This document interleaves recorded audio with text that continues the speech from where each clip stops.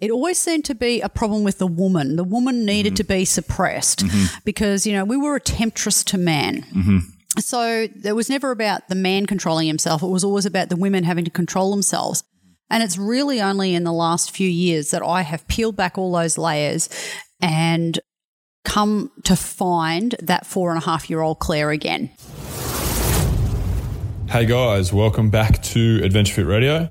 Today, what we have for you is we have a fascinating chat with a woman named Claire Ashman.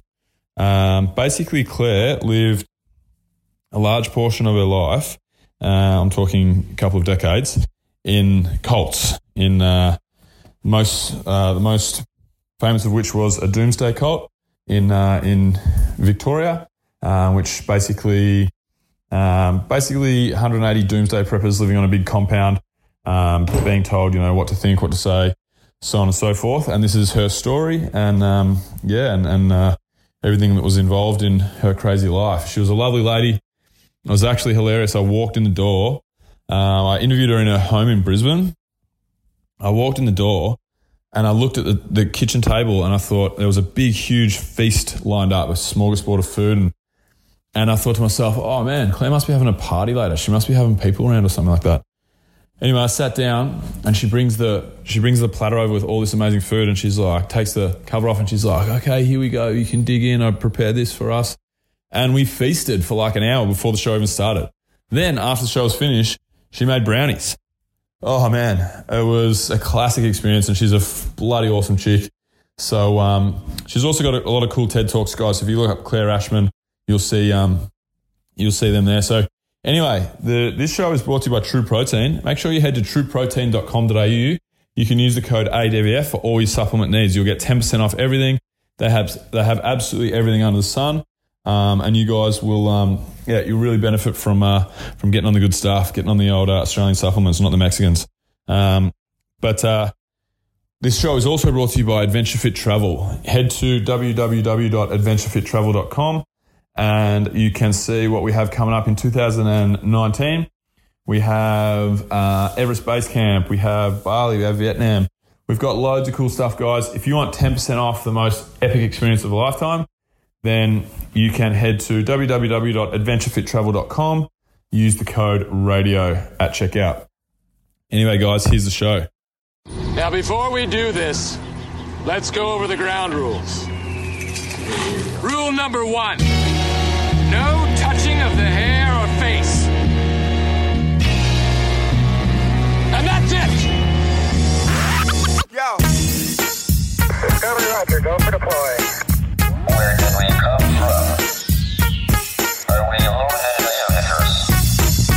What is the future of the human race? Come with me if you want to live. I did giggity that girl. Giggity, giggity. Giggity, giggity. A high-powered mutant of some kind never even considered for mass production. Too weird to live, too rare to die.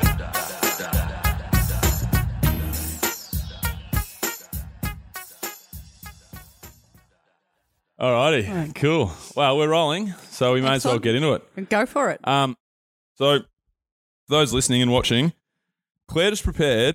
We're sitting with Claire Ashman. She just prepared an absolute smorgasbord for me before I set the cameras rolling. I've never been treated so graciously. So thanks, Claire. Oh, you're very welcome. And you're going to have the brownie later. Yeah, it's brownies. Brownies for dessert on the way out. So awesome. So we're up in Brisbane here, and I'm sitting with Claire Ashman. Claire is author of Lessons from a Cult Survivor here. She's also a multiple 4-time TEDx speaker, yeah? Yes, four times. Yes, 4. Knocked one out of the park recently in Melbourne. She said it was the best one yet, so stay tuned for that one. So Claire, anyway, welcome to the show. Why don't you tell us about who you are and, what you do? Who I am and what I do. Right. Well, what I do now is I'm a women's mentor and coach.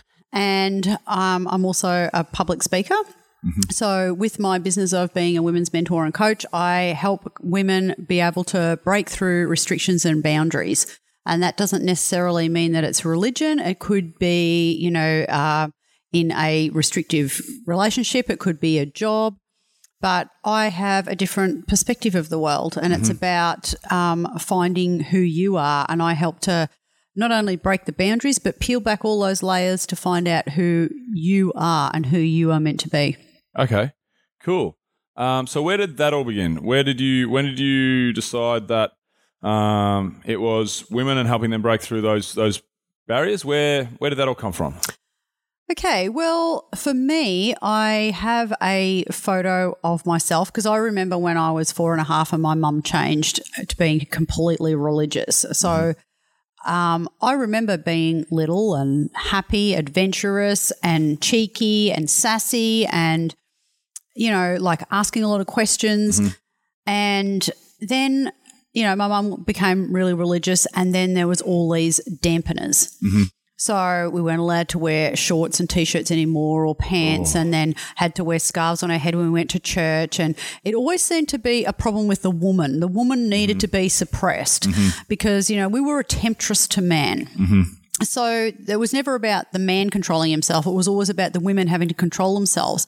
And it's really only in the last few years that I have peeled back all those layers and come to find that 4.5-year-old Claire again. Really? Yeah, because I was suppressed. Everything was suppressed, like my natural vivaciousness, my natural, everything about me was suppressed because, between my mother and then my ex-husband, I talk too much, I talk too loud, I laugh too loud, I cross my legs, I talk too much. I seem to be a horrible feeling. That's it. I was like too much. There was too much of me, so I had to bring me all that back.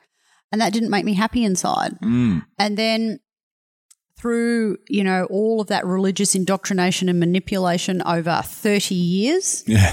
When you think about it, I was suppressed and manipulated and indoctrinated for that period of time. And normally you would think that the person has disappeared, like your inner self has disappeared. Yeah, the damage is irrevocable. You would imagine that would be the case for the most part. Yeah. But there was this voice inside that kept on saying, hey, I reached a point, with when we were living in the cult and then my ex-husband, I honestly just reached a point where it was just like, I've had enough. And I literally reached that point where, I didn't realise it until years later, but I was numb until I started thawing out. I didn't realise that. But I just reached a point where it was just like, I don't care anymore. I just don't care. I don't care what happens. I don't care that I don't pray enough. I don't care that I don't sacrifice enough. I was just existing and I didn't want to live like that anymore. And then that for me was the tipping point. And then looking from the outside in, you would have looked at me and said, this girl has no choices. She has no choices. I had no money. I had no bank account. Yeah. I had no friends outside of that compound. It was, I had one best friend in Melbourne, Mary, who is amazing, and we're still friends now. She's amazing. But I didn't confide much in her because we had been told that the phone lines, because we just had the normal phone, and we were told that the phone lines were tapped. Right. So I didn't reveal much to her, but it was just and so for me that was the tipping point, and then I started peeling back those layers, and it's just like the more times I pushed and broke through, the more I found myself. Yeah. It must feel like a really huge relief and a huge weight off your shoulders. I must feel like to be able to feel comfortable in your own skin. Oh, yeah, it does. I'm reading the Diary of Anne Frank at the moment, and it's just a diary of a 13-year-old girl in the Holocaust, and the diary is basically about her not feeling comfortable and her feeling like she's always doing something wrong, or her feeling that she's always the one that's underappreciated and the one that's unloved. And, so many people today probably deep down feel like that, and it must be bloody terrible. So I can imagine it must have been like, breaking the shackles when you started to.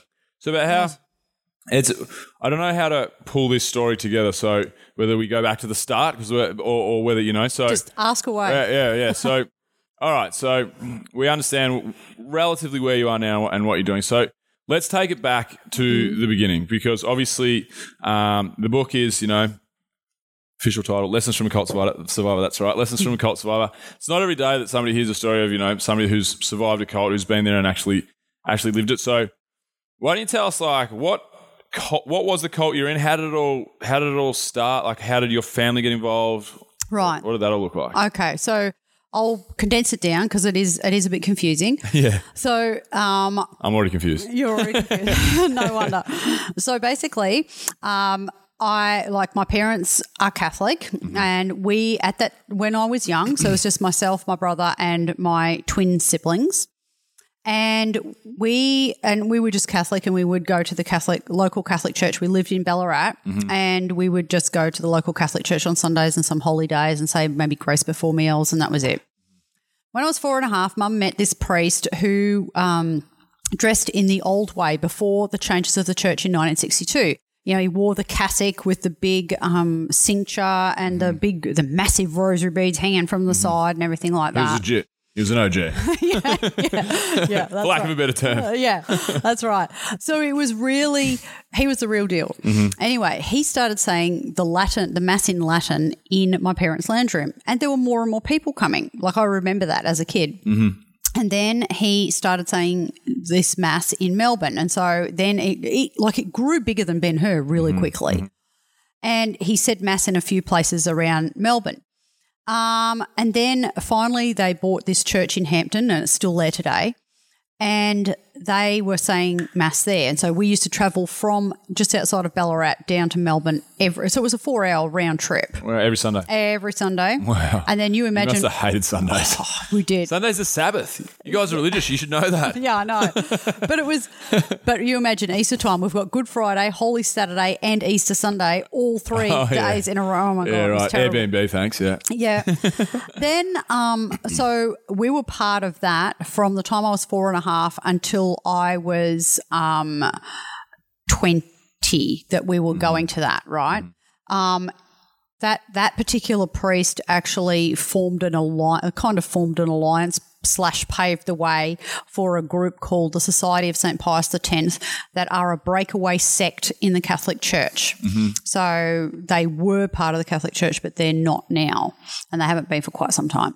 And so they're the ones that actually say that Mass in Hampton now.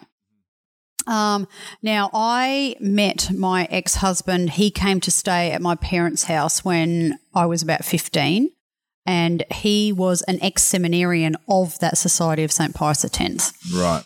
And so now bear in mind, myself and my siblings were homeschooled. We didn't have any television, no outside media. We didn't have any outside friends, none of that. And so I thought, I formed an attachment to him, which I thought was love. But then you've got to remember, I had nothing to gauge it by at all. Yeah. So I got married at 18.5 to him, and he was 12 years older than me. So he was 30 already. I didn't know it was wrong. I didn't know it was weird because nobody ever explained it to me.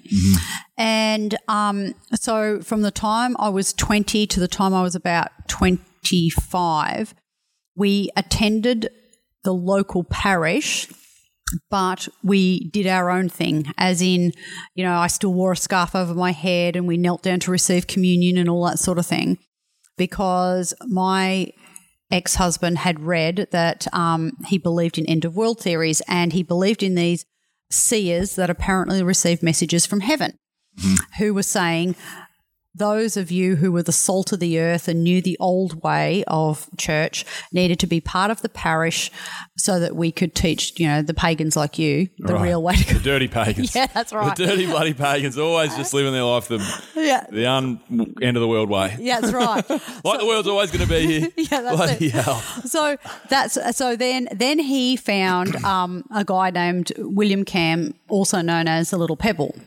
And because my ex-husband's family came from Slovenia, he had this romanticised notion of living as a community. So like the villages in Europe, you have your little village and you have the church as the centre of it, and everybody helps each other and they celebrate the feast days, and, you know, they dress the same, look the same, believe the same, do the same. So he wanted, in his head, he was trying to find something like that here. And so he found this guy called William Cam, who had a few of these around Australia, and they're still running.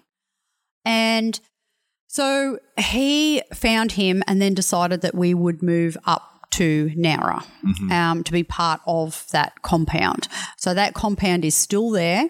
It is still surrounded by barbed wire fences and padlock gates, and that's how we lived. Right. And so we were there from February 97 to August 2006. Right. Okay. So so the catalyst for all this, the catalyst for the Doomsday Cult was your husband. Not the priest. The priest just had basically a large following, but it was your husband that kind of started the Doomsday Cult. So they're two separate groups. Yeah. But they both affiliate with the Catholic Church. But the William Cam, my ex-husband wanted to move there. He didn't actually start the group, so he just wanted to be a part of it. Gotcha. Yeah. So, all right. So, what do you think it is that makes people want to move to Nowra, for example, for lack of a better example? Like that, to join a group like that? To go live on a compound, to join a group like that. What do you think? Does it take a very charismatic figurehead like your husband or like the Little Pebble guy that you mentioned before, or do you think it's just, people are longing out for something and that's just happens by chance? Or like why do cults exist and why do they grow? Some cults that we see, like obviously there's a documentary running around on Netflix at the moment, Wild Wild Country. It's a great documentary. And that cult was growing like wildfire. And, you'd say probably because it was, charismatic leader. It seemed like a very happy cult and it seemed like there wasn't too much. Like what is it that why do cults exist? Why do people want to join something like that? Right. Well, I mean, so I've just completed my first single unit subject, on this, sociology and theology. That is a tongue twister and a half. It is. You did well to get that out in 2 or 3, 2.5 goes. Yeah. But look, I was very grateful that I was introduced to it, because if you had have asked me this question before, I would have stumbled a little bit. And I mean, I don't know everything. I'm just going to put that out there. But these groups they form because of some lack or something that is going on in the world. So it there's a void in the world that then is filled by a group or these groups. Sense. So there's always, a vacuum. Now, the people that join them a lot of them are what we call seekers. So they're looking for something else. Now, see, two perfect examples is firstly my mother. Like, she was a nun before she got married, and even I was only 16 when I found out that she'd been a nun before. Oh, really? Yeah. Wow. But the thing is, you're like, Mum, you're a nun? Yeah, that's it. You didn't even tell us. She didn't. You can read about it in my book because it's all there. But the thing was that even though we didn't know that until, like, I didn't know it until I was 16, like, Mum just always she loved prayer. She loved just kneeling there, eyes closed, hands joined. She didn't like to be interrupted, and she loved to fast and have the candles going, all the rest of it. She loved all that, all the bells and smells of Catholicism. Yeah, really bought into JC. That's right. She did. She really brought – so once she was introduced to that older priest that loved all of that felt home to her. She felt displaced. She didn't feel comfortable in the way the church was changing. But there's also the fear of change. And I mean, when you think about it, the church was changing a lot, sociologically, spiritually, there was a lot going on in the church, in the world. Everything was advancing, and and for them that was safe. And now for my ex-husband, like I mentioned before, he loved this idea, this romantic notion of living in a little village. So for him, he was just looking for something to replace that. He wanted to feel that safety in that. And that's what you find most often, is that they are looking for something. And then when they do join, yes, there's generally a charismatic leader. And then in other, a lot of the time you are love bombed, as they put it. They make you feel wonderful and loved and wanted and needed and part of the family. And so then they think, oh, I found my spot.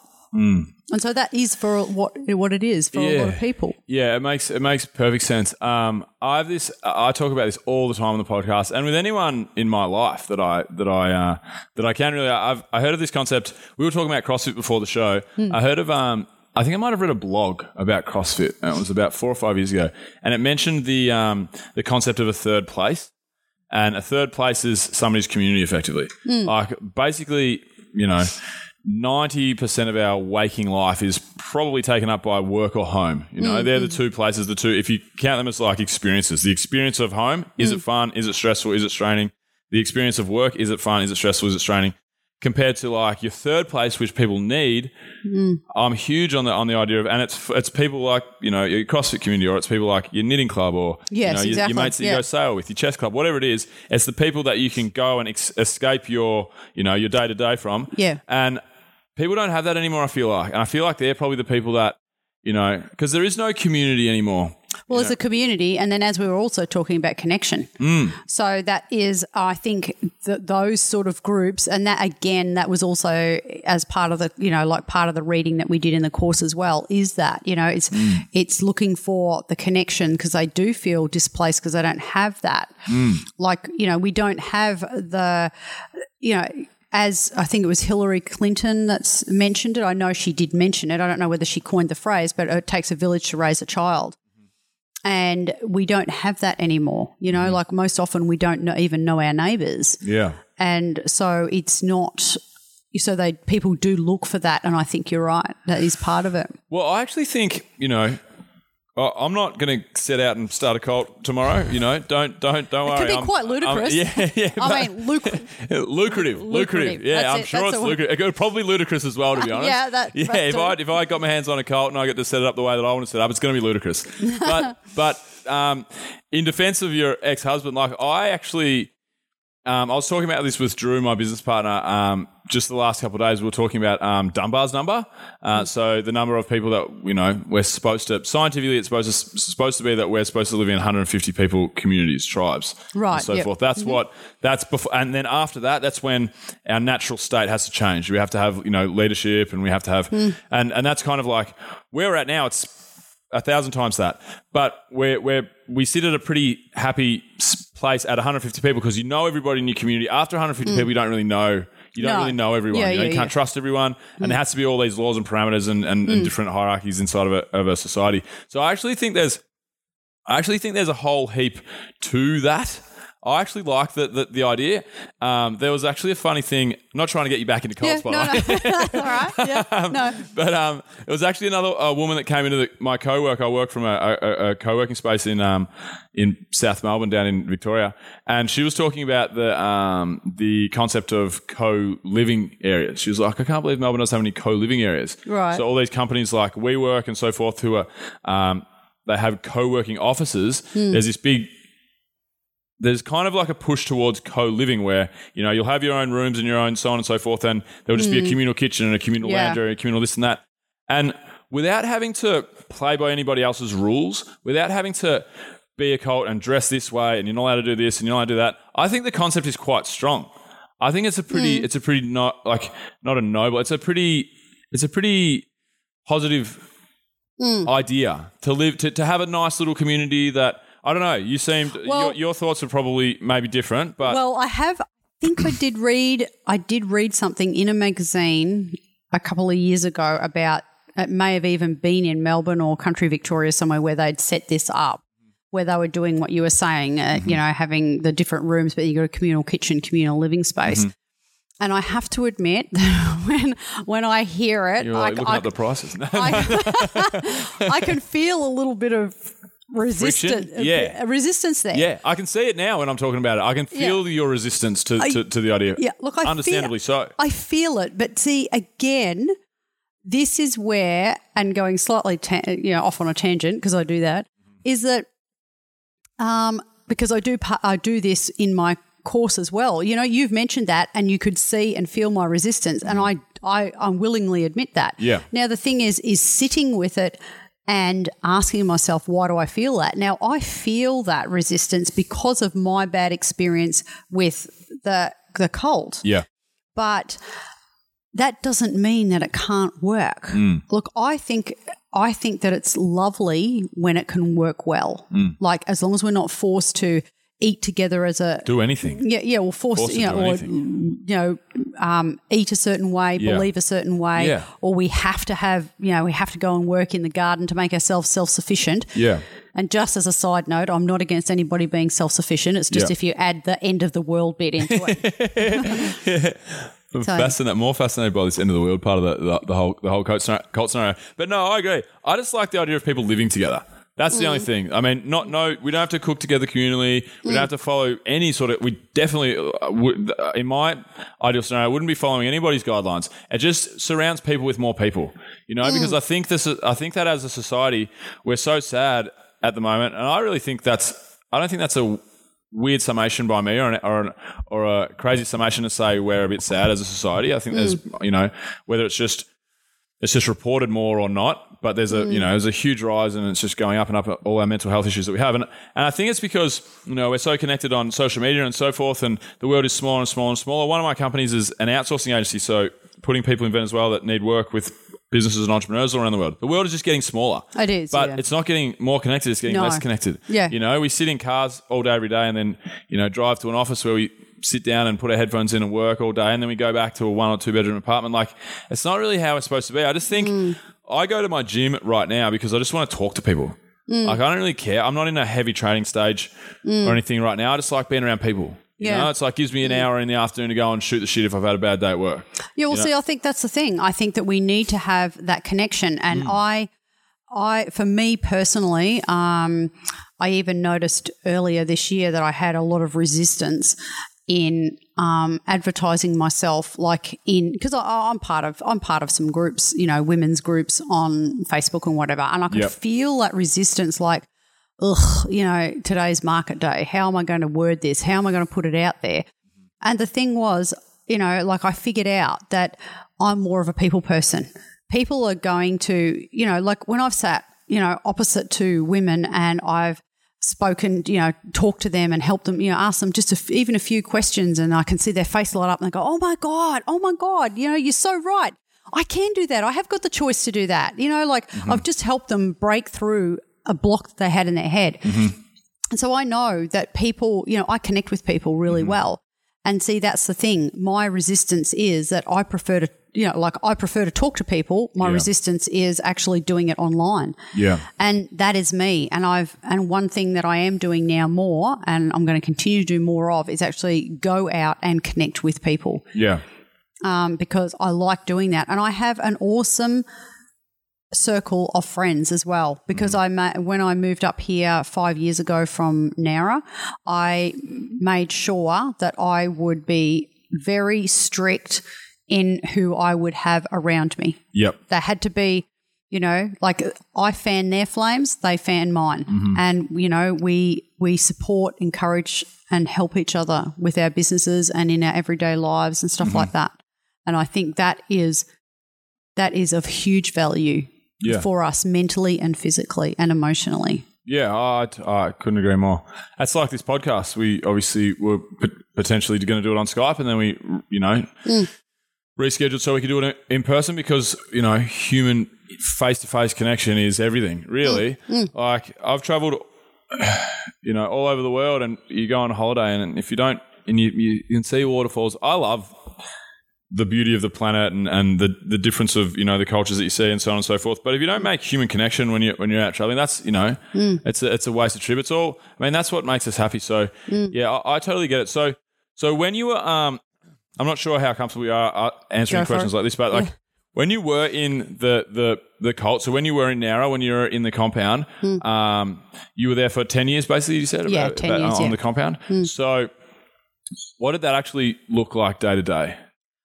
Well, the whole day was, firstly, we were forced to join. So he was creating a religious group and we were forced to join it and take vows of, like the nuns used to, of poverty, chastity and obedience. Yep. So even though we were married, we had to be still, not chaste, but we had to practice that within. So basically only have sex if you're going to have children. That was basically Gotcha. it. But so so we had to dress a certain way. We had to wear these brown scapular things over our clothes, and we had to attend prayers at least twice a day, if not 3. So you'd be doing at least 2 hours, if not more, of prayer a day in the chapel. Then we had to eat lunch and dinner together. So we lived in separate houses, and like with the mothers, they were a little bit more free, so to speak, because we had to look after our own kids and, and obviously they've got to have their sleeps and whatever else, So, but by the same token, there was still a lot of pressure to say prayers, to be always offering sacrifices, to be going down to the chapel twice a day for prayers. And then you've got to go down to the chapel, they had an eating area underneath the chapel, so you had to eat. But then the mothers had to help the nuns prepare food. And I mean, there was 180 people living there at the time I was there. So you imagine preparing 2 meals a day, like lunch. Was lunch, and then you have dinner, like a full cooked dinner. That's high level. That's high level preparation. So it was a lot. It was a lot of work. And then we weren't encouraged. Like we had to ask permission to go out to go shopping. And we were encouraged to do that as quickly as possible because, in case there's a punishment or a chastisement that happens, if we're outside of those compound fences, well, then we won't be saved. So say that part again. If there was a punishment or a chastisement. So, there was approximately every 6 months the world was going to end and we had to prepare for a chastisement, right? Right. So when we first moved up there in February 97, what he was then spitting out from what the Virgin Mary had apparently told him was that I think it was the Hale-Bopp comet was supposed to hit Earth on June 7, 1997. So I think the tail of it was supposed to swing and hit the Earth and knock it off its axis a little bit, and there would be extreme heat and then extreme cold. Gotcha. So that happened. So, it didn't happen, but that was foretold. Okay, and so they wanted to make sure that you were in the compound should the end of the world happen. Yeah, or rapidly, that afternoon. Yeah, Sorry, I shouldn't laugh. No, end of the world's a pretty serious thing. I know, but this is. I mean, it's easy for me. It's just wild. I mean, it's easy for me to laugh about it now. Yeah. I mean, but see, the other thing is, and I've also spoken about it in the book, is that we were told that our children would be raptured. Now.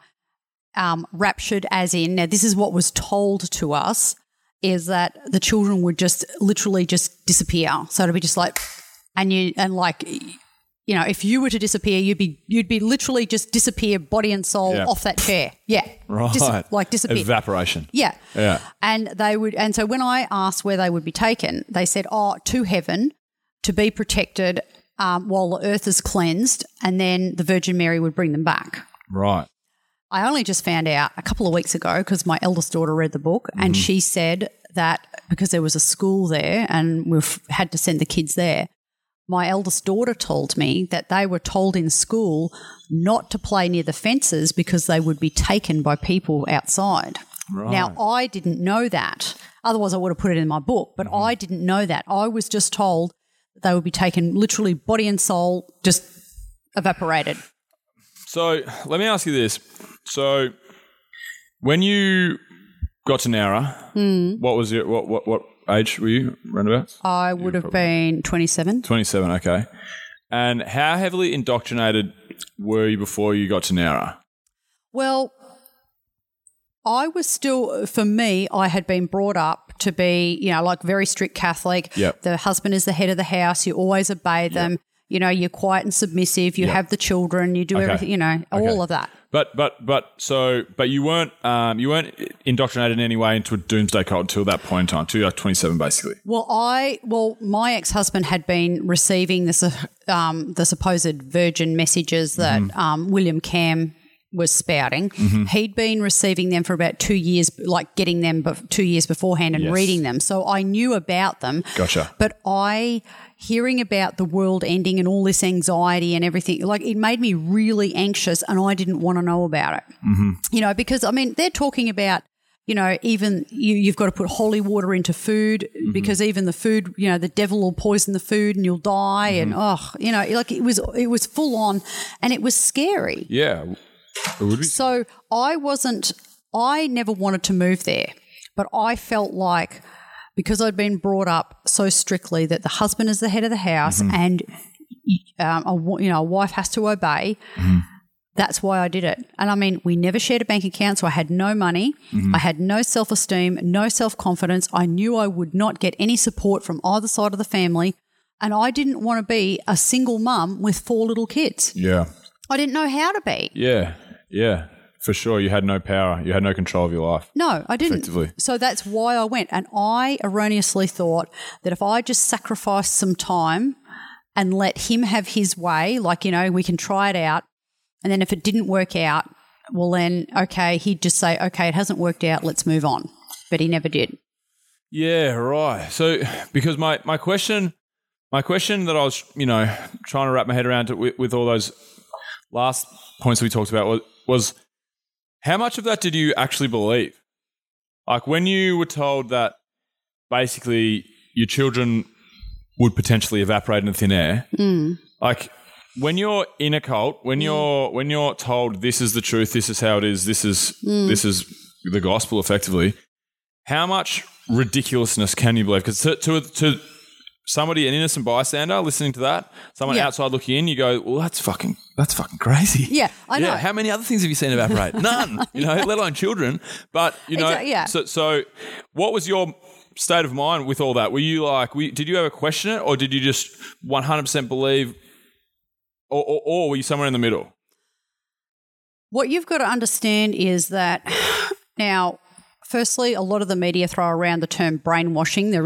That's not a thing. Like, it's been scientifically proven that people make choices to move into groups like this. So you're not brainwashed.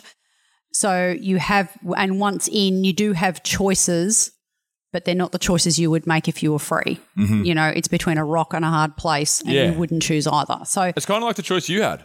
Yeah. You don't really have free will. You've got. Yeah. So that is, so when you're in there, so you got to think, okay, these people or person like myself was in this box, and yes, we did have TV in there, but we only had the 3 channels and we didn't get much time. See, the whole idea of these groups oftentimes too is to have the members so busy that they don't have time to read except for the stuff that they're supposed to, and they're not, don't have much time to watch TV. Things. Yeah, question things. So therefore they're able to filter a whole lot of stuff. They filter everything that comes in and just tell it to you. Yeah, propaganda. Yeah, and you believe it because you just, like for me, I had just been brought up totally Catholic and never questioned anything because I arrogantly thought I had the truth. I was told by my mother that I'm more special than anyone else because I've got the Catholic faith. I'm going to heaven, you're not. Yeah. It's as simple as that. Yeah. So I had pity for somebody like you, which is terrible. It's just... Hey, I went to a Catholic school, thank you very much. Graduate college, Year 12 education. I'm going straight to the pearly gates. But see, this is what I mean. So for me, when I went there, I was so busy being scared and fearful that I didn't put any thought into anything else. And so I didn't want to believe a lot of it. But then when you're surrounded by so many other people that are all hell-bent into it, and they believe it and they're talking about it all the time, like you have to ask yourself, okay, they're all believing it and there's like 179 of them. What's wrong with me? Yeah, am I? Yeah. Am I, and then of course, like I kicked up a shindy about joining the group because I said to my ex-husband, I said, you go and join and I'll just wait. Well, they didn't, neither him nor the cult leader liked that because I was kicking up a shindy. So I was a troublemaker. But the thing is that I felt afraid and I felt like I had to do as I was told. So I felt forced. So I was fearful and I felt forced into it. And so I kind of believed, there were many times when I asked questions, but then it's like, where do I go for answers? I didn't know where to go for answers. Yeah. Like, you got to think I didn't have a computer. I couldn't just Google something. No. I didn't have a phone, so I couldn't just Google. Where would I go? I had literally no idea of anybody I could go to ask or even what to read. So what do I do? Yeah, it's like you're trapped in an alternate reality. Yeah. It's like you're... Absolutely. Yeah. Yeah. So that's where I was stuck. I was literally stuck. I just didn't know. I wouldn't even know what, and see, because I'd been so indoctrinated as a kid to not read certain things. You know, you only read books that are by saints or by popes or bishops. Or, really? Even before the cult, just as or safe things like Enid Blyton, Mary Grant Bruce, L.M. Montgomery, all those old ones. You don't I don't. They're not. There's nothing wrong with them. I'm just saying that it's good to have a mix, but we didn't have that mix. Yeah. So I didn't know where to go to for information. Wow. That's so crazy. So, what about? Was there people? If there's 180 people living in the compound, were there people that did question it? And what happened to them, if so? Well, the thing is that we found out that there were a few people that had left. We didn't know their names and we didn't know why, but they had left, and it was kind of whispered about. You know? Yeah, right. And did they evaporate? Did they not? Well, they didn't evaporate. They just left. But the thing is, we didn't know, and then we got into trouble for asking. Now, there was another lady that kicked up a shindy that about a few things, and people didn't speak very nicely about her. And I mean, you know, we didn't, like, I knew her, but we weren't close or anything. But I admired her because she spoke up, you know, when she wasn't happy about something, you know. People would say, oh, you know, she didn't agree with it. You know, she's kicked up a shindy. She wanted to do this and won't do that. I've never heard that term before. So every time you say it, I'm like, kicked up a shindy. Oh, really? No, I've never heard it. Sorry. Yeah, no, it's good. It's good. It's a new one. We'll have to put it in the Urban Dictionary in case anyone else hasn't heard it. There we go. So I, you know, and then I later, like, further down the track, not long before we left, I think it was the third time that Cam was trying to collaborate. Like, he was trying to have everybody, all their money that they earned, whether it was from Centrelink or from their jobs or whatever, have it all pooled in one account. Guess who? His. Oh, yeah? Yeah. Crazy, all pool it in his account, and then he would literally dole it out per person every week. So if he felt that you could live on $30 a week, that's all you're getting. Right.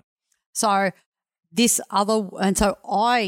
had kicked up a shindy both times before. And so I wasn't happy when this rolled around a third time. And then I don't know why I went to see this woman, but I did. Or we managed to, I don't know, pass or chat or something. And I found out that she wasn't happy about it either, because when I told Tony, my ex-husband, I said, well, I'm not happy about this. I don't agree with it. He's going, oh, you know, you're the only one that's causing trouble about this. And so I went back and I went, well, you know, this lady here is not happy about it either. Yeah, so you're not she's telling. Kicking up a bloody shindy too, mate. Yeah, that's right. You're not telling the truth. Yeah. So he wasn't happy about that, you know, because I'd caught him out in a lie, basically. So, yeah. Right. And then, so how did the whole thing work? When you said, just before you said their jobs, so are you talking like you would get employment inside of the cult, or are you talking about employment outside of the cult in the town of Nowra and surrounds? Well, both in a way, because there were some people in there that had their own businesses, you know, like carpentry or welding. Inside of the compound?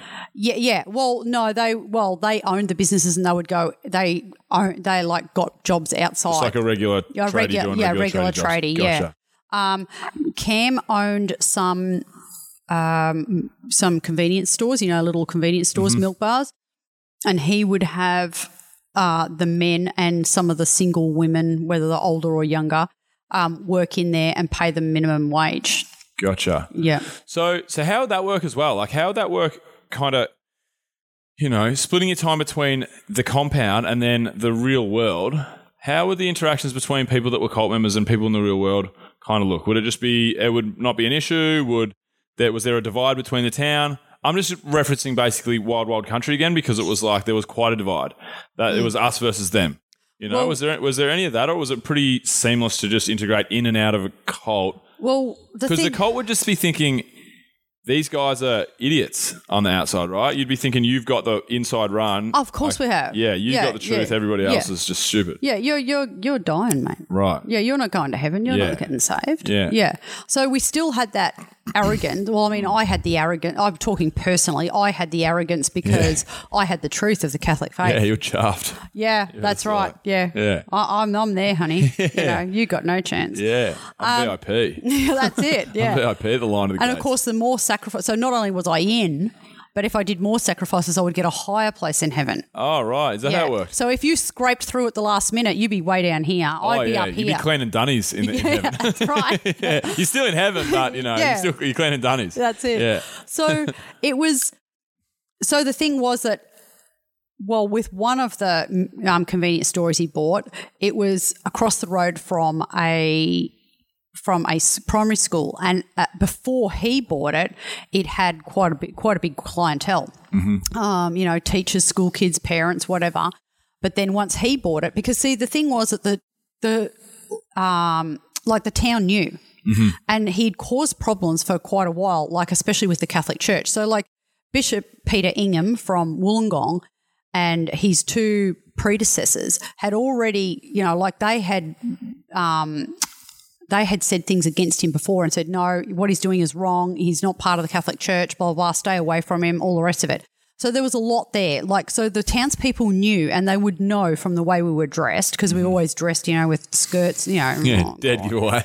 Yeah, dead giveaway. Brown, did you say? Brown garb? Well, we had brown garb over over our normal clothes. But with the women, we had to be covered down to the elbow, up to the neck, and at least a mid-calf. Yeah. So there was no... Yeah.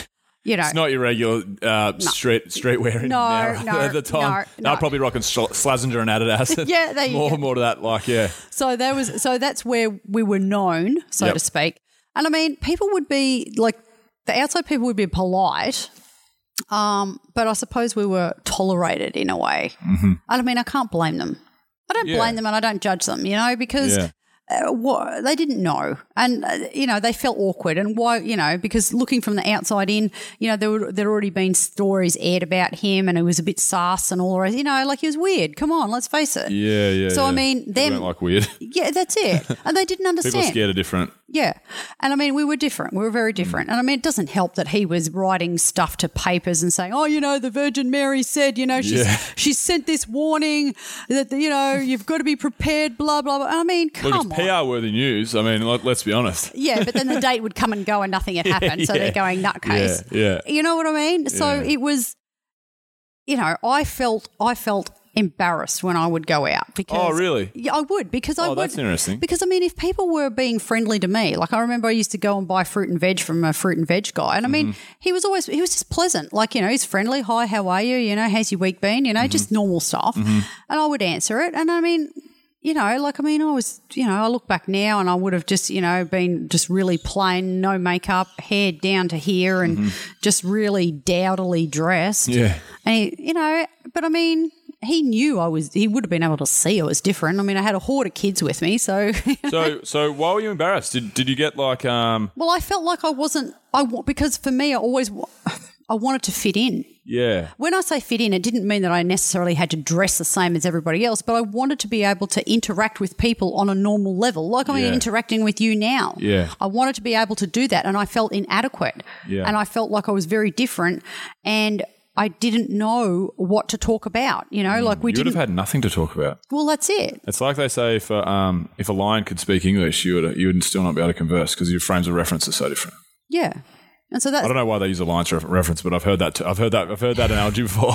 Well, see, that's the thing. You know. I had nothing to reference with. I was really strictly Catholic. Yeah. And I mean, what would I talk about? I didn't know. I mean, I don't know a lot about politics now as it is, but I mean, if somebody had have said something to me, oh, you know, have you heard of what, you know, the US president is doing? I'd be like, what are you talking about? Yeah. You know, what's the US? Yeah. It was so foreign to me. Yeah. You know, like I remember when there was the terrorist attack, the 9/11, and we were in.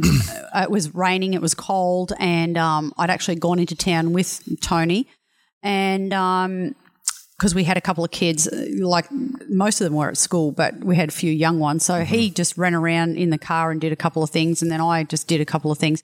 And I was coming out of the Salvation Army store, and I saw it out of my peripheral, there was a guy there, and I didn't take much notice. And then he approached me, and I realised that it was one of the cult members that because we had ones that would live, there wasn't enough room on the inside, so they live outside. Gotcha. And he said, there's been an attack in the US.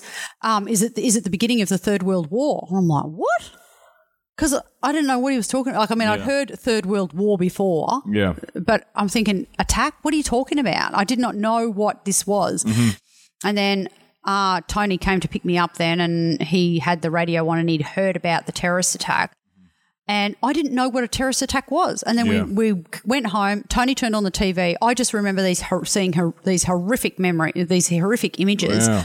And I look, they were so horrific for me. I can still remember those couple of images that I saw, and I couldn't watch anymore because for me, A, I didn't understand what a real terrorist attack was, but B, for me, it was like, how could other humans do this to humans? Because we all feel. It doesn't matter what race, gender, culture we are or belief. We're humans and we have feelings, and how could someone else do that to people? I couldn't.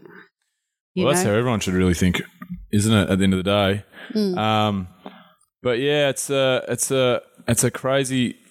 I was surprised. Yeah, I was surprised to hear you say that you were embarrassed. I would have thought that you would have been. I feel like cults are so.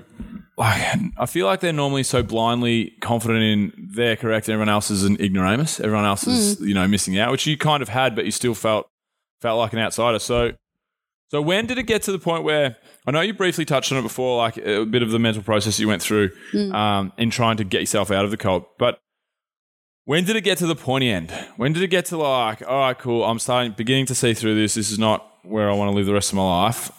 How do I get, like, what was the process like in your head?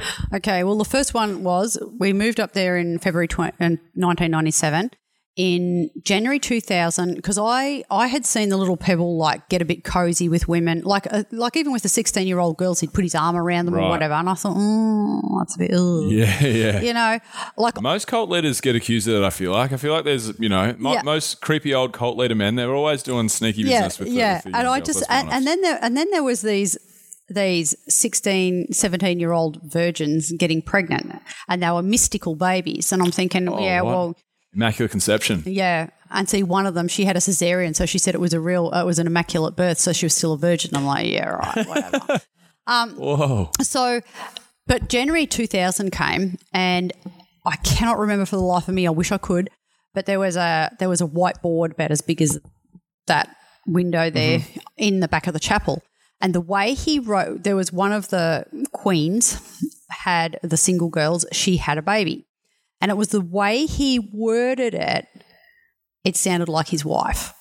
And it just a light bulb went on because, I'd seen all these things and it was like jigsaw puzzle pieces, when you're putting you're trying to make sense of it all. All of a sudden, I saw it. He's having sex with these girls and they're getting pregnant. And I was horrified. I was disgusted. I was angry. I literally wanted to punch his lights out. Yeah. To be honest, I wanted to punch his lights out. I thought, you dirty old bastard. Yeah. And the Little Pebble, even that nickname, it's just a creepy nickname. Creepy. You'll never trust. I'd never have a mate named the Little Pebble. No, that's it. I can tell you that right now. Yeah, that's it. So then I went home to Tony and I said, he's having sex with these girls and getting them pregnant, and I don't agree with it. I don't like it. It's disgusting, wrong, everything. I want to move. And he said, no, we're not moving because, he has permission from the Virgin Mary to do this. And I'm like, yeah, right. So Tony knew about it? I never actually asked him. I presumed he figured it out. I don't know. I didn't ask. But anyway, I was unhappy about it. But again, I had no choices, no money, nothing, couldn't move. So I wasn't happy about that at all. And then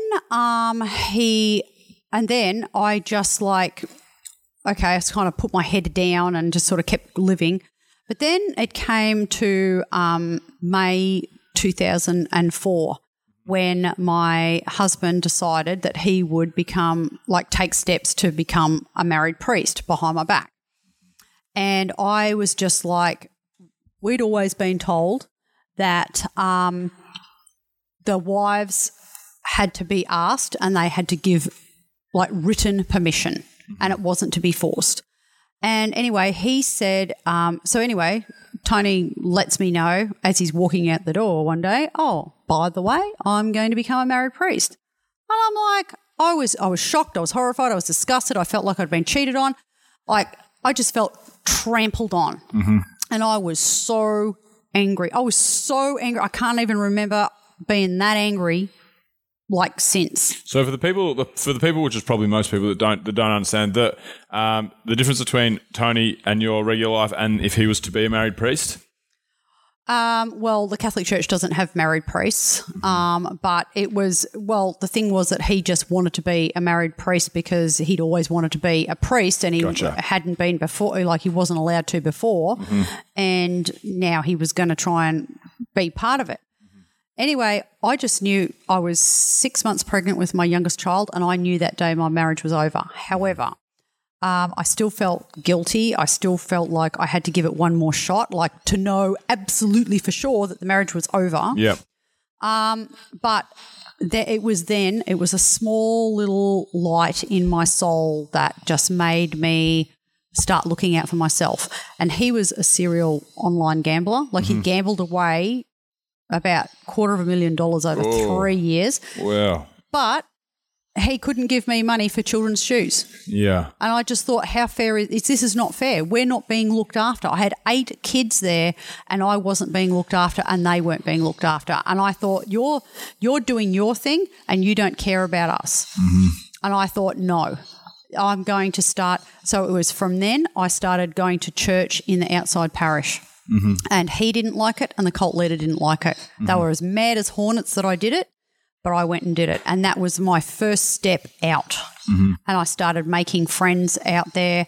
Like, I mean, don't get me wrong, I was still dressing weird, I was still wearing a scarf over my head, all of that. But I just thought my kids and I deserve better. Wow. And that's how I started. So literally step by step. And when I was writing the end part of my book earlier this year, I'm thinking, good God, I had such balls. Yeah, for sure. 100%. It must be the hardest thing in the world when you spent your whole life you've been controlled effectively until that point. Yeah, controlled, manipulated, indoctrinated, guilted, guilt, judgment, but not sin. Your whole life like it's 5 or 6 or 7 years either, like decades. So to have the willpower to be able to do that is pretty amazing. So well done. Thank you. Thank you. So all right. So when you were actually, so you made your way out. It wasn't like there wasn't a huge controversy with you leaving. Like you broke up with your husband, I assume, and then was there more to it? Or well, so starting to go to church in the outside parish was like the first step. Yeah. And see, they considered that like I was trouble because, see, people liked me, because, I was friendly, I was still vivacious, I still got into trouble for talking too much. Make food for everyone. Yeah, that's right. Yeah. So I still got into trouble for talking too much and being too loud and asking inappropriate questions like, oh, the 17-year-old is pregnant, who's the father? Yeah. I'm not sure about this immaculate conception thing. Yeah, that's right. It seems to be happening a little bit too much in my life. That's right. So it was about... but still, people liked me. They thought I was friendly and happy and thoughtful and everything else. So, for me to start breaking away, this is danger because she could just take a few people with her. Yeah, that's right. So you might have been the tipping point for them. Or the lead domino anyway. It turned out that I was, because I then started writing letters and asking questions of them, the cult leaders, the cult leader and the priest that was there, like, how can they tell us from the pulpit to live by the rules of the Catholic Church and obey the Catholic Church in everything, yet they were creating married men as priests and bishops, which isn't allowed by the Catholic Church. So how... We're not allowed to break your rules, but you can make your own and break your own rules at any time you like. And I mean, look, I knew the answers to these things because Tony had collected all these books on, the Catholic Catechism and the canon law and everything else. So I knew where to go for the answers and I found them. So there was only like 3, I only quoted 3 questions and answers. So it wasn't like a long thesis. And see, I sent the first letter and then he sent back all this waffle that, the Virgin Mary told him this and that. So it wasn't based on anything Catholic, just his waffle. The second one was only slightly better, but not really. And then when I asked the third time, they got really miffed. So at this point, Cam had been arrested for pedophilia and he was going through a court case. So what he did, because the property that we were living and the house that we were living in, he had a mortgage on. So he was paying that mortgage. Now, now all of this was only revealed later, obviously, but at the time that I started writing those letters and being in trouble, he stopped paying the mortgage. Right. So, which then led to us being evicted 2 years later. Right. So, okay, so that was your exit. So that was my exit. Right. But I didn't know that, obviously. All of that came out later, much later. So I had no idea. So me doing that started, or those small steps started something that I didn't even see that was happening. It really did start the chain reaction. I did. And then, see, people, because I stuck my heels in and I wouldn't, I just wouldn't budge. I even had some of the cult members coming to me and just saying, look, you really need to stop now. You've been given an answer. You need to stop. You need to stop asking questions. Were you scared at any time? Nope. I just smiled sweetly and kept on my way and just thinking, well, you're telling me that we need to abide by the rules of the Catholic Church. Well, it says in canon law. Yeah. It says in canon law you can't do that. So, and I mean, in the end, it turned out to be right, Wow. So here's a question for you. It's probably the biggest one of all. Right. So what are your thoughts on religion now? That's a huge question because, again, it's open to interpretation for individuals.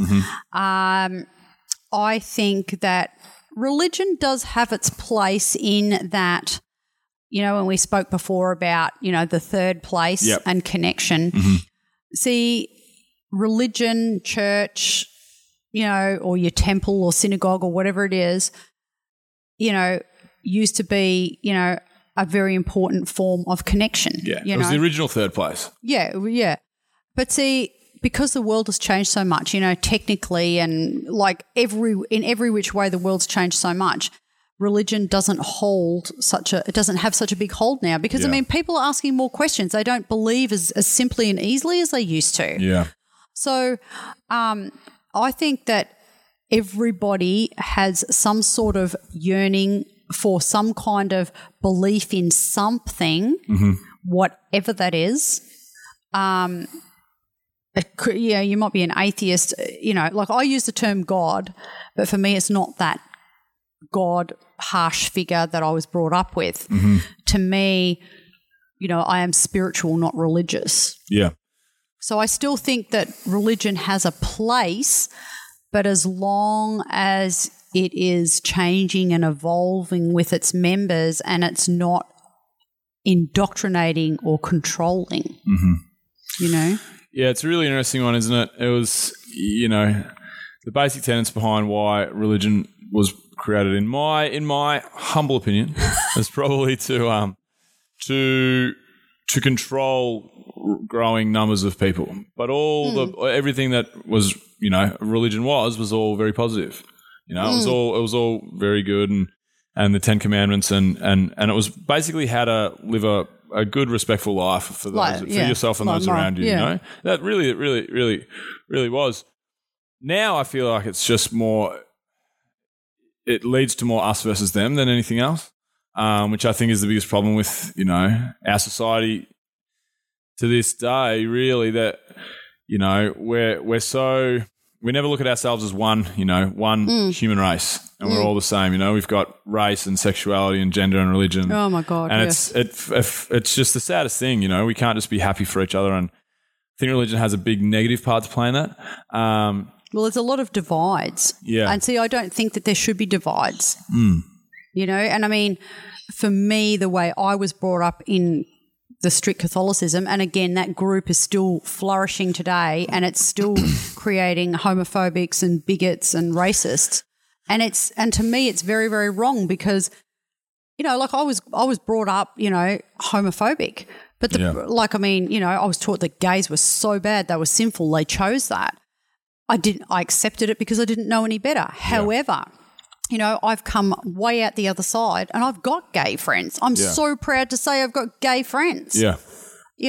And I want to, I love sitting down and having a conversation with them. I want people of all race and colour and gender and creed to be my friends. Yeah. Because I'm eager to learn. You just want a good person to be your friend regardless of anything. Yeah, exactly. Exactly. Yeah, I'm with you. So would you call yourself agnostic, or you call yourself religious, or you call yourself atheist, or you don't like to put a term on it? For me, I can't put a term on it because I haven't got it all figured out. And I don't think I will. Planning to figure it out, eh? Look, I'm just waiting. I've got about 3 equations to go, and I'm going to have figured out figure out the meaning of life. I think that there is a higher power that we are all a part of with our higher self. Mm-hmm. Now, this might make sense to some, and it might be complete gibbery jook to somebody else. Gibbery jook. Or whatever it is. Couldn't even say gibberish and gobbledygook. Yeah, there you go. I can't, no. Gibbery-jook. But, it makes sense in my brain. Yes. And I just think that, to me, it's all simple. I think that we all should just treat each other the way we want to be treated and, with empathy, compassion and understanding. I think that we need to, look out for Mother Earth. Mm-hmm. And I think that as a people, we're all connected on some level. Like we are. Energetically, we're connected on some level. I really do. Whether you explain that as God or something, I have no idea. But it's just that, look, that's how it is for me right now. Mm-hmm. This could change in 2 months, 6 months, couple of years. Yeah. I don't know. I'm just on this. For me, I'm very open to hearing about all sorts of things, reading stuff, learning stuff, talking to people. And I find that especially when I talk to people, I need to, I hear it and it just sits there and sort of mellows like rum or whatever, and just sits there and sometimes it doesn't sort of enlighten me for a while. I don't know. I'm a stewer, I think about stuff. Mm. No, well, that's fair. That's fair. I think, you don't need to have an answer to that question. I'd probably say I'm agnostic. I think we just don't know. There's too much. I don't think we'll ever know it. Oh, well, that's it. And I can't. And that's cool. See, for me, I don't, even though I was brought up dogmatically to believe that there's a heaven and a hell. Mm. Is there really? Mm. Yeah, well, I don't think we don't. Look, the one thing that I'm very, very, not anti-religion, but I'm just not religious. I'm not just not religious at all. But I don't understand how the known universe was contained in the size of a pinhead, and in less than 0.1 second, it all turned into the universe. That's pretty spooky stuff. Well, God created it. Don't you know this? Yeah, well, there you go. Well, the thing is, something probably did. If science has got us to there, I'll back science in. I'm like, yeah, good job, science. What put the pinhead there? That's the question that leaves a little door ajar for not God. I don't like to call it God, but a process that we don't understand, that I don't think our little human brains will ever probably understand. But well, that's it. I don't think we can. There is so much out there. Just at TEDx Melbourne, I heard Dr. Lisa Harvey Smith talk on. She's an astrologist. Well, more than that. But and then I read her interview in the Womankind magazine, and just her interview, and that's only a tiny bit of what she knows and what she's learnt and what she's fascinated by, and it just amazes me. Yeah. And that stretches my brain. You especially, someone who was starved of information, you'd be like, Woman's Day. Yeah. This is incredible. It's just yeah. And see, that's where I'm a sponge. I'm just reading stuff and I'm fascinated. Yeah. You got that childlike fascination. I love it. Yeah. But that's great. I think it's an awesome feeling to have. I remember, I don't know how or why, but I've told this story a couple of times on the podcast. I got back to that childlike fascination after watching Interstellar about 5 years ago. Right. Have you seen Interstellar? I haven't. My husband has, and I think he described it to me, and I sort of went, Yeah, it's very sciencey, very sci-fi. Yeah, it's kind of like a nerdy bloke flick, kind of like action sci-fi. Right. I don't know, but it's a great film, and it's all about time dilation and that there's a big portion of the movie that talks about like explains kind of like time dilation because they go to another planet and time slows down. They come back and everybody's age. And I was like, what the fuck's going on? Yeah. And then my housemate Fred came back and basically he just bro scienced time dilation to me and the theory of relativity in about the space of an hour on like a Friday evening at about 11 p.m. God. And then I spent the rest of the night I was just fascinated. And then since then it kind of has rekindled my just quest for learning. It's really a great feeling to have when you're just fascinated by the world, I feel like. I feel like you'd be right in the thick of that. Considering you just missed out on 35 years of it. Well, see, that's what I do. I feel like I've got to just keep on learning. And see, like when the lecturer for the uni subject that I studied, when he contacted me and he's been talking to me and stuff, it's just like, and then we did the course. It's just like, wow, like there's so much there. There is so much. And I'm just like, wow, I have to know about this and that and this and that. And like, what about this and why that? And, you know, and I love it. Yeah. I absolutely love it. And I love talking to people and hearing about stuff, hearing about their, you know, like their past life or, you know, what they're interested in, their stories. I love that. Their beliefs. I know I got into trouble a few times when I first came out of it, you know, like when I first left the cult and I was venturing into the world and, you know, like I learned that you're not supposed to ask questions about politics, religion and money because, you know, people get a bit uptight. Yeah. But for me, see, like I was just, you know, like, I mean, I was learning and I mean, I still am. Like, I mean, if I asked you, you know, like, why did you vote Labor? It's not for you to just go, oh my God, well, you know, my whole family have voted for Labor since whenever and blah, blah, blah, blah. I just want to know, well, do you vote Labor because your family always has or? I don't believe that statement at all. I don't believe believe you never talk about politics, religion or money. Because never talk about politics, religion or money if you don't know how to have a conversation. Yeah. Like, realistically, if you're not an idiot, anything should be on the table. Well, that's what I reckon. Yeah. And so like, I just learn how to converse in a respectful way, like a normal adult, and you'll probably be able to talk about, you know, most taboo topics. Well, see, that was the thing. I found it really hard because people thought that I was attacking them. But I mean, for me, it was just about, okay, so you vote Liberal or Labor. Why? Is it because your family always has? Have you questioned why you still do? Like, just because you do doesn't make the party, like the party's obviously changed. Yeah. And so it's a lot of things that we need to talk about, I think, that should be open. Yeah. Open channels of dialogue are just going to make the world a better, you know, more well-rounded place. If you keep things taboo, if you keep things, you know, I have a really big problem. This is a bit of a tangent, but like, things such as like blackface. Blackface is terrible and it's something that is a very, very taboo topic, but it needs to be talked about. Things like that need to be talked about more openly and so forth because we need to realise that there's mistakes that have happened in the past and there's things that you know we're not comfortable with and so forth, but they're okay.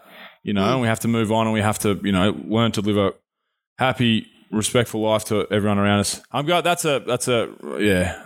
I have a touchy bit on that blackface thing because this kid that didn't know anything about blackface that got smashed by the media years ago that I just thought was just a horrible and just a silly thing to have happened to a young kid. But I'm going on a bit of a tangent. Claire, we have to wrap this up because I want to get to the dessert. The brownie. The brownies over there. They're tempting you. Yeah. So I've got a couple of questions that I normally ask. I'm gonna ask 2 questions of mine and 1 question that my co-host Tommy used to ask when he was on the show. Tommy's moved to Bali since. Right. That's a good question. I think it'll be good. Go. So my first question is your dream travel destination anywhere on the planet. What's the favourite place you've been and why? Favourite place I've been? Well, I love England. I haven't travelled much. I've been to England twice and Bali once, but I love England because of the history. Like I am fascinated by, like my husband even, you know, like when we went into the 3 Tons pub in York and I'm just like, oh my God, I'm feeling the stones and just going, oh my God, who sat here? And Mark's going, The Please Vikings. don't do that. It looks weird. Yeah. And I'm like, but you don't know who it was. What did they talk about? Yeah. You know? Ragnar Lothbrok. Yeah, maybe. that's right. So I love, but I mean, I want to travel all over because I love living history, as in, you know, I'm there and I can imagine it and I'm Yeah, hearing seeing it it and and feeling it. Yeah, Yeah, I love cool. it. You'd love South America. That's always my favourite part of the world. Yeah. So many ancient ruins and and so forth that you can really you can feel how it would have all gone on around you. Really cool. Okay, my next question is any book that you like to recommend. Obviously, we can plug your book later, and we've plugged it already. Any books that you like to recommend to people that can be anything, can be an autobiography, comic book, whatever. Look, one book that I really read and got a lot out of was Pamela Stevenson's autobiography, The Unvarnished Truth or The Unvarnished Untruth. I can't remember. Varnished Untruth maybe, but look it up, Pamela Stevenson. Yep. I got a lot out of that, actually. I do like reading autobiographies because I like to, pick tidbits from other people's lives, but hers really resonated because I felt like, she was a bit of a, she'd been portrayed as a bit of a two-bit actress and a bit seedy, blah, blah, blah. But then when I read her book, I'm thinking, oh, hell, I feel like there was a lot of similarities there for myself. She was naive in a lot of ways and different things that happened to her. And I thought, oh, okay, then that's okay. I'm not as backward as I first thought. So that's okay. I'm only slightly backward. Yeah, just slightly backward instead of being fully backward. So, Yeah. So that was good. Cool. And lastly, if you had 3 people that you could invite to dinner, dead or alive, who would they be and why? Oprah, Yeah. Michelle Obama, Maya Angelou, and it has to be a 4th one. All right. Meghan Markle. Meghan Markle. Is Meghan Markle... She's the Duchess of Sussex. Yeah, right. Now, the reason why, and I know people probably say, oh, my God, but for me, each of those women are strong. They have their truth. They are comfortable with themselves. I love how they include others. I love how they are helping women really rise to the fore, but without being man bashers. There's no need because I call myself a feminist, and I've got 5 daughters, so girls rule.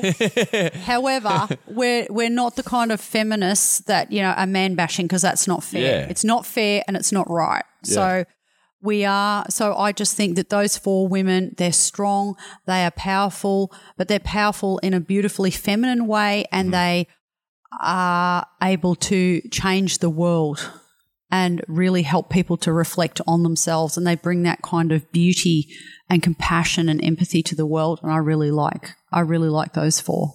Wow. That's a great answer. I feel like there's a whole other conversation that we could have right here and now about the all more of what you talked about, what you're doing right now in this day and age, and empowering women and so forth. But unfortunately, it's going to have to be another time. So, well, let's do it. Yeah, bloody oath. We'll do it. Yeah, I'll fly up again. Or you could come down to Melbourne this time and I'll cook you some toast or something. Okay.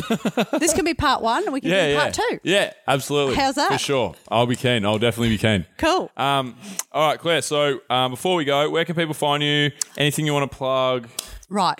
You can find me at www.claireashman.com. That is my website. So you can actually, there's a page on there where you can click and it'll take you to Amazon for my ebook, and you can order the paperback. And I'm also on Instagram as Claire Ashman Speaker. And I have a public Facebook page. So people can ask me questions. And if you read the book and you have any questions whatsoever, I'm actually answering them with little videos, because Cool. I like the interaction and I like people to ask questions. And just as one question to be answered, this is me, First Communion, Easter Sunday, 1976. So there you go. For those listening on iTunes, you'll never know what she was talking about. All right, Claire. Well, thanks so much for coming on the show. That was great. Awesome. And that's a wrap. Alrighty, gang. Thanks for listening. If you would like to support the show, you can do so by heading to our Patreon. That is Patreon, patreon.com/AdventureFit. At that page, you can donate as little as $1 per month, up to $25 per month. So that's obviously a financial way to support the show, but obviously we don't expect everybody to do that. So other ways that you can support the show are just sharing the show if you really liked it, telling a friend, commenting on our social media, all that kind of stuff. Just, basically sharing the love. That's always really helpful for us. And, if you want anything from the show notes, they can be found at adventurefittravel.com/radio. You can also get 10% off at trueprotein.com.au using the code ADVF and 10% off at Adventure Fit Travel using the code radio. Cool, guys. See you next week.